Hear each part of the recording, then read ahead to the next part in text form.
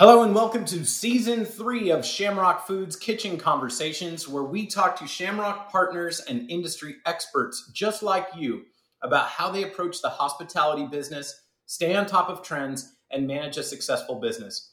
I'm your host, Jeff Piven with Shamrock Foods. It's an interesting time in the restaurant industry, as usual. On this podcast, you've heard us talk about the importance of building a strong foundation, being flexible in your operations, and being strategic in your approach to your bottom line. Today's guests truly exemplify what it means to do all those things well. In less than 3 years, the original Urban 360 Pizza in Albuquerque, New Mexico grew to surpass $1 million in top line and is now franchising in multiple territories. Please welcome Will McKenzie, who's with me here, Customer Relations Manager of Urban 360. Will, welcome to the show, sir. Thank you so much for having me, man. I appreciate it. Thanks for taking the time. Well, tell us about Urban 360. There is pizza in the name. There's a lot of things to a name. Tell me what that means. For us, Urban 360, pizza is the backbone of the place. Let's not kid about anything. That's where it all starts. Our owner is originally from New York, so we have a New York style pizza that we're going with. And that's the backbone of it. So pizza, yes, but in the title is 360, and we incorporate that as the whole globe. Like, we want to pull from different cultures and different places for our menu. And the neat thing about that is it all goes with pizza. So doing that is really our first step in making that restaurant happen. Right, well, I'd argue just about anything goes with pizza. Yeah. Your menu is eclectic, but it's also really tight, which I appreciate. You know, we've been preaching for 3 years now, do less, better. And it seems like you've got this menu just whittled down to perfection. I love where you're going with that. Tell me about, through the pandemic, you guys grew incredibly when a lot of other places really struggled. Can you tell me how you guys managed to do that? The pandemic, that was a big change because our first 2 years as a pizza place and a bar, we actually did not deliver pizza. Like, every now and then, if someone's all like, you want 5 or 6 pizzas, of course, the owner's going to put it in the back of the truck and take it to them. But normally, okay, you're across the hotel. Okay, we'll bring you a pizza. But we didn't even have like a delivery service. And then COVID comes. At the time, pre-COVID, we had things like, I had the dumbest idea ever to try and do waffles and syrup, and that was originally a menu item. That does not deliver well. The other one we were doing that was really popular was Hot Pot. Yet again, something that does not deliver well. So that was taking the time to review, look what we had on the menu, what SKUs we were using, what items were making it, and what can change on the menu to make it better for being delivered. Well, I love that we're talking about now the COVID catalyst. And even though it was a terrible, terrible time, right? There are so many good things that came from COVID. It's the silver lining, as you will. And a lot of that is systems, processes, and technology. You weren't doing delivery before. Now you are. What has that done to your business? It has become a big part of our business where a normal night that might be dead because of weather, because we can't use the patio, is all of a sudden busy because it gave it that much more delivery. And it is great to not even have to boom, boom, boom. There went 10 orders that you never had before. And we've been using all of the major ones for us with the ups and downs I'm sure everyone's had with the different delivery services. But all in all, major profit. Man, that's killer. And you know what? That's super funny that you said when it's raining that you get more takeout business. And I remember I was talking to some owner, I can't remember who it was, but he said that he had his marketing team connected to APIs for weather. And so if it ever rained more than like 1/10 of an inch, it would blast out emails of like 50% off takeout or buy one, get one free, like blast out a deal that was tied directly to a weather API. There's so much cool stuff you could do with restaurant tech. I'm forgive me for nerding out, but I'm kind of known for nerding out. That's a new one that I haven't heard of, and that's really cool. We might have to think about, boom, hit that ad on that. But for us, delivery was 30% growth for our business since we turned it on that first year, the third year when COVID hit. I love that. Well, from our pre-call, you told me about your background in IT, which means you also love tech like I do. And I know that tech and restaurant businesses need to be symbiotic, and they really can benefit from each other. And we've seen restaurant specific tech come to the forefront, like we were saying with the COVID catalyst. Tell me about how you used technology in your business, other than obviously the online ordering. What other technology do you guys use? Well, the first thing that I think is important is advertising, which you just talked about with somebody using through the rain. Yes, make sure you're using it, but be very careful with your dollars on that. We actually experimented with a new kind of tech at our restaurant for delivery, where it was the more of the machine that had the different tubes that you put it into, so you'd have like a mac and cheese machine. But it was very interesting. Someone gets up in the morning, they fill those different tubes, and then they put it in the machine, and then the order comes in, boom, boom, boom, boom, boom, boom, and then they have the package right there. I don't know. That is one of those big changes in there. So it was something we tried. It was successful for us, but it didn't go very far with that one. Well, it's kudos for trying. And when you think of automating the restaurant, it doesn't just mean like robots, like cooking fried orders. Like you could just automate order taking. You could just automate, prep lists. It could be tools, it could be tech, it could be robotics, but maybe not broad term. And I'm glad you guys are tinkering with it and trying to find new stuff. Our biggest one was getting used from having a standard POS system that everybody was used for from their old background to all of a sudden having 3 different tablets for different delivery services that you had to know how to turn this one and off, on, off, and off, and how those systems didn't work. So that was a learning curve, because on some of them, they just gave it to you and you're all, oh, okay, I need to learn how to use this now. Yeah, no doubt. And they all have their own little nuances, like, but you learn quickly. Like if you make the food and that hit it's ready, then it calls it and it takes forever. So like I know in my past, in my restaurants, we would, as soon as the order came in, hit that it was ready, because I knew that we could make it so quickly. The learning curve, it'll work itself out. It's an amazing piece of tech, and hopefully they're not gouging you guys too hard on the commissions. I know that that's gotten better. Yeah. You were talking before about costing. And costing is very important to you guys. Can you tell me why you think it's important and how you do it? It's so hard to know if something's popular and what it's doing for you. Sometimes you have a pizza that was really popular and you don't know that you're not making money on it because everybody's telling you it's so good. That was the big thing for us in adjusting our menu, where, oh my gosh, when we moved up in size on a pizza, it went up in cost and we didn't realize it. Or the large to the extra large, maybe that 2 inches. And it was getting in there and getting in the Shamrock's Menu Wizard and figuring out, oh my gosh, wow, this is how much it cost me. And on the small pizza, no problems. I'm pretty good. I'm at about 28%. And as you move up, you go slide down to 25 to 20 to nose goods. We shoot for 30% on everything. And that's the beauty of having that Menu Wizard, that we can search and find what's losing for us. And it's updated all the time. That's what I love about the Menu Wizard too. Mm-hmm. For those listening out there, if you need help with Menu Wizard, you can get onto our resources page through shamrockfoodservice.com and reach out to any consultant in your market and have somebody walk you through it. Every single one of our account representatives also goes through class on how to use Menu Wizard, so you can tap those folks for hints and tips. Do you use Menu Wizard for inventory as well? Yes, correct. Yes. Awesome. How's that been for you? Most of the time that works out for us. Yeah, I would argue that the hardest part of taking inventory is standing there counting it. So, it is just as intuitive to use it for inventory. And you would be shocked, honestly, Will, and my listeners out there, at how many restaurants, seemingly wildly successful, are not doing inventory.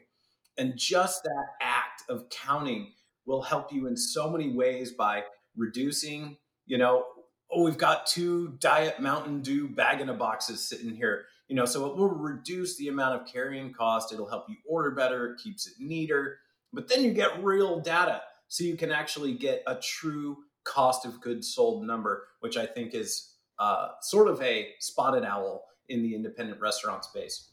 Oh, definitely. And that's, as we go into other things, that's where we realize we have such a good restaurant that we can actually franchise this thing by doing those things of keeping the tight inventory, of doing things like the product mix and figuring out which products are all, wow, this is a complete star for me, or this is really good that it sells, but I'm not making anything. And that's been a great partnership for us. Right. Well, that's awesome. I mean, when you sell a franchise, what you're selling is the system. And so you guys, between Menu Wizard and the tech and all of these things, are systems that you can sell. It's not just like, oh, I have a great recipe for pasta sauce, Right. and so I'm a franchise restaurant. It's like, I have a great system for making money, so that people are buying a system and a restaurant and a money producing entity, and not just buying a job. Right. So when you guys franchise, how did you start to even like develop this franchise model? What are the steps? For us, well, just like it starts with having a successful restaurant, that's the most important thing. For sure. But repeatability, making sure consistency is there at your own restaurant, so that it's not 1 month the pizza tastes like this with this much cheese, next month it tastes like this with that much cheese. And of course, that's all the items on the menu. But to be watching that, your inventory, your costs. Okay, so we have this model. This is really cool. How do we now do it? And that goes back to a Menu Wizard makes it so much easier, because I don't have to sit there and, just being a tech person like yourself, sit there in Excel and try and go, okay, we bought this for this price. We bought that for this price. We bought this for this price. Numbers, column, products, and multiplications back and forth. That just wouldn't work. While this is really cool, because you do that and you can even, as you can talk to your account rep, and they can set it up on a little spreadsheet where you see where your each products fall on that spreadsheet of this is what you want to be selling and what you don't want to be selling. So after that, it was sitting down and, okay, we have something we really like, our restaurant. It's the fourth one by the original owner. The original three were Chinese restaurants. So then it went to pizza, which allows you all the variabilities. The next is how do we do this? We have a restaurant. The next is the most important thing for a franchise, and it's the franchise disclosure agreement. And that's when you partner with your lawyers and you give yourself the blueprint for making a restaurant, and so they can go forward. And that's teaming up with a lawyer and having them look at your book, get yourself an operations manual and all those daily numbers. Right. The FDA, which is the Franchise Disclosure Agreement, or FDD, which is Franchise Disclosure Document. Yeah. Crucial. And here's a cool hack for everybody out there. In California, it is actually law that an FDD for any franchising outfit has to be public knowledge. So you can actually go Google like any big brand that franchises and read all their franchise disclosure agreements. It's actually really cool if you want to make one on your own or you want to see what's involved. They get down into the nuts and bolts of all of those businesses. And as nerdy as I am, I want to get in there and I want to do all that stuff. And then, so you brought up a good point, operations manual. And now that's a pretty broad statement. What does operations manual mean to you? First thing is be realistic with your operations manual. When we created our operation manual, we went with what our lawyer told us to do, so that matches the FDD. And the most important things, our section straight from ours is the recipe cards. It has to be very, very detailed so that somebody knew, like you could sell a franchise across the country and the owner has now a new employee 3 months down the line that's never seen anything, and they need to be able to read that card and understand how to make that menu. So it does take a different skill set from being like in a single restaurant where you're sitting next to that person, you're all, hey, just watch me do this, to, okay, take the time, break this down. These are the little touches to make that work. Inventory sheets we talked about before. We are big. Yeah, that's inventory sheets have to match everything.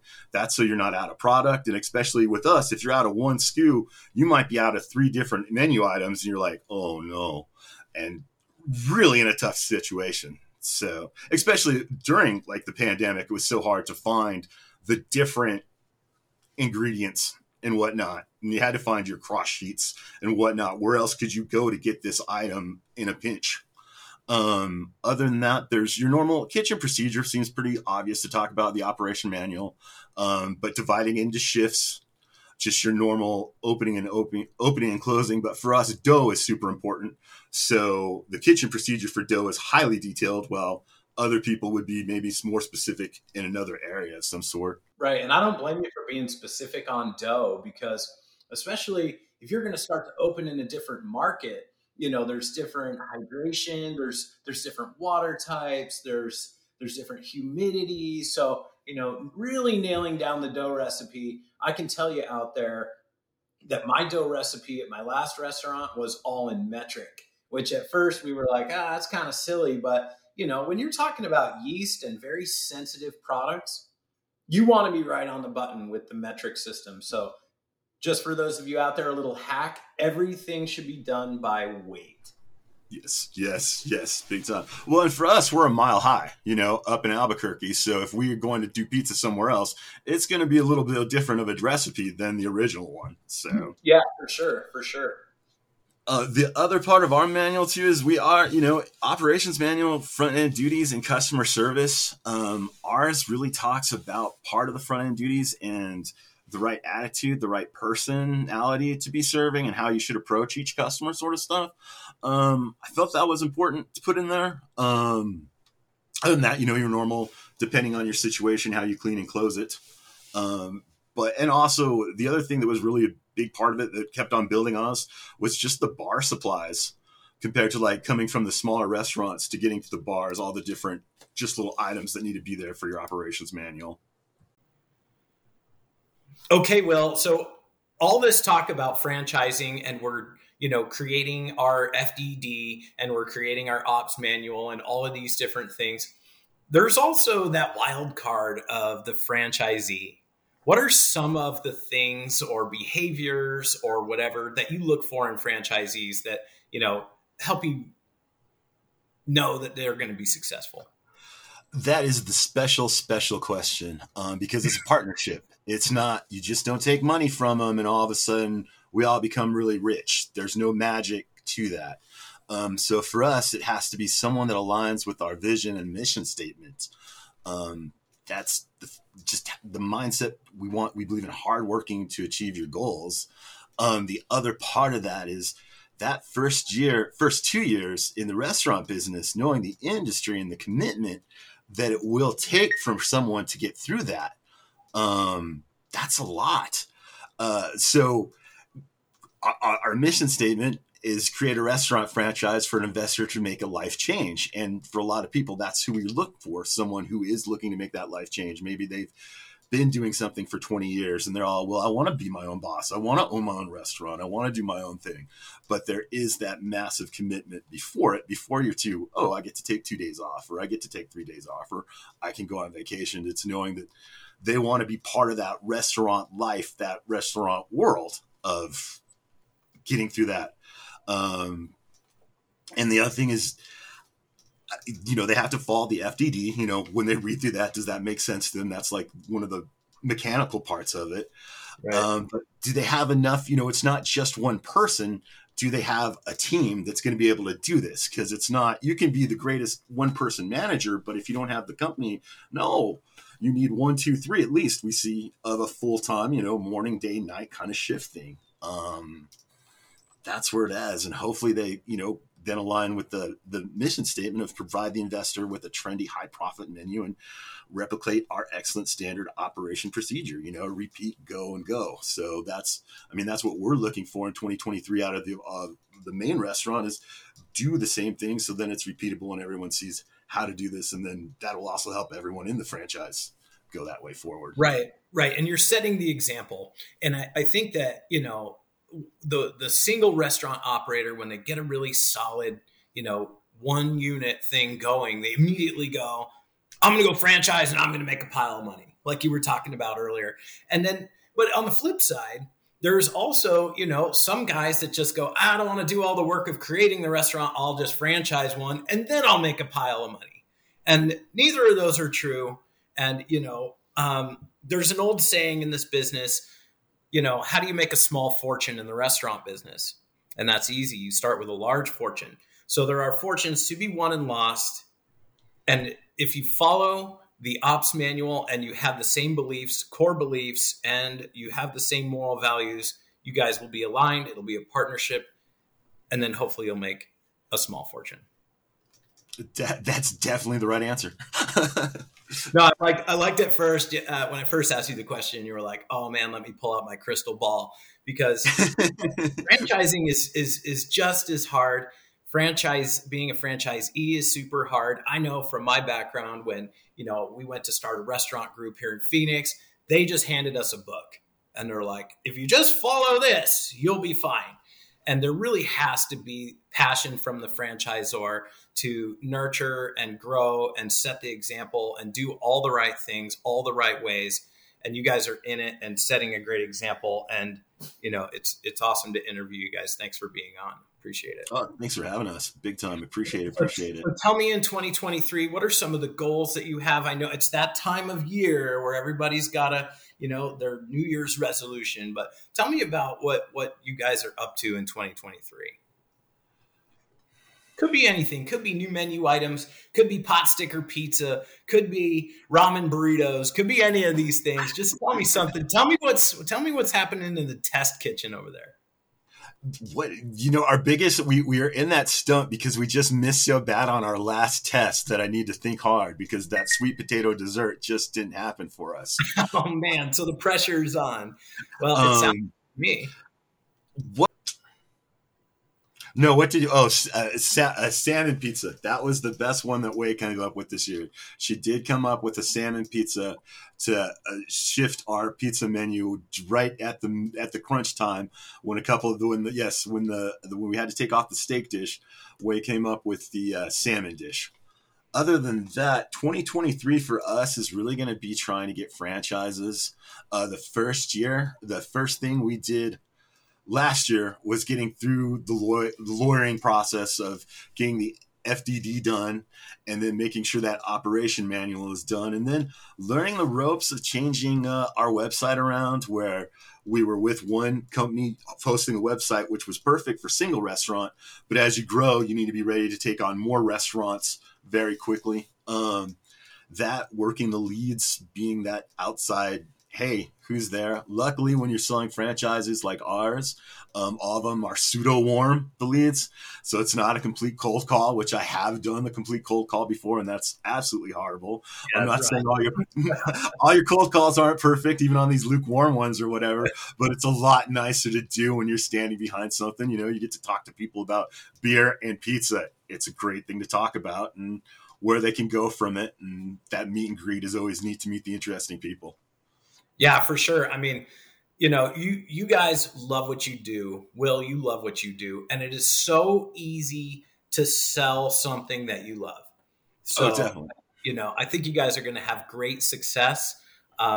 Selling is easy when people also want to buy. And I would venture to say there's a lot of people that want to buy into this idea. So thank you again for joining Shamrock Foods Kitchen Conversations. And a special thank you to Will for being on our show today. Will, thanks so much, brother. I appreciate all the candor and the deep dive on some of this stuff. Oh, thanks so much for having me. I appreciation all the listeners as well. Thank you. Awesome. It's our pleasure. And we'll be out in Albuquerque soon, so we'll have to pay a visit. Hope you guys enjoyed the show. If you think anybody could benefit from some of these topics that we covered today, please share this with a friend.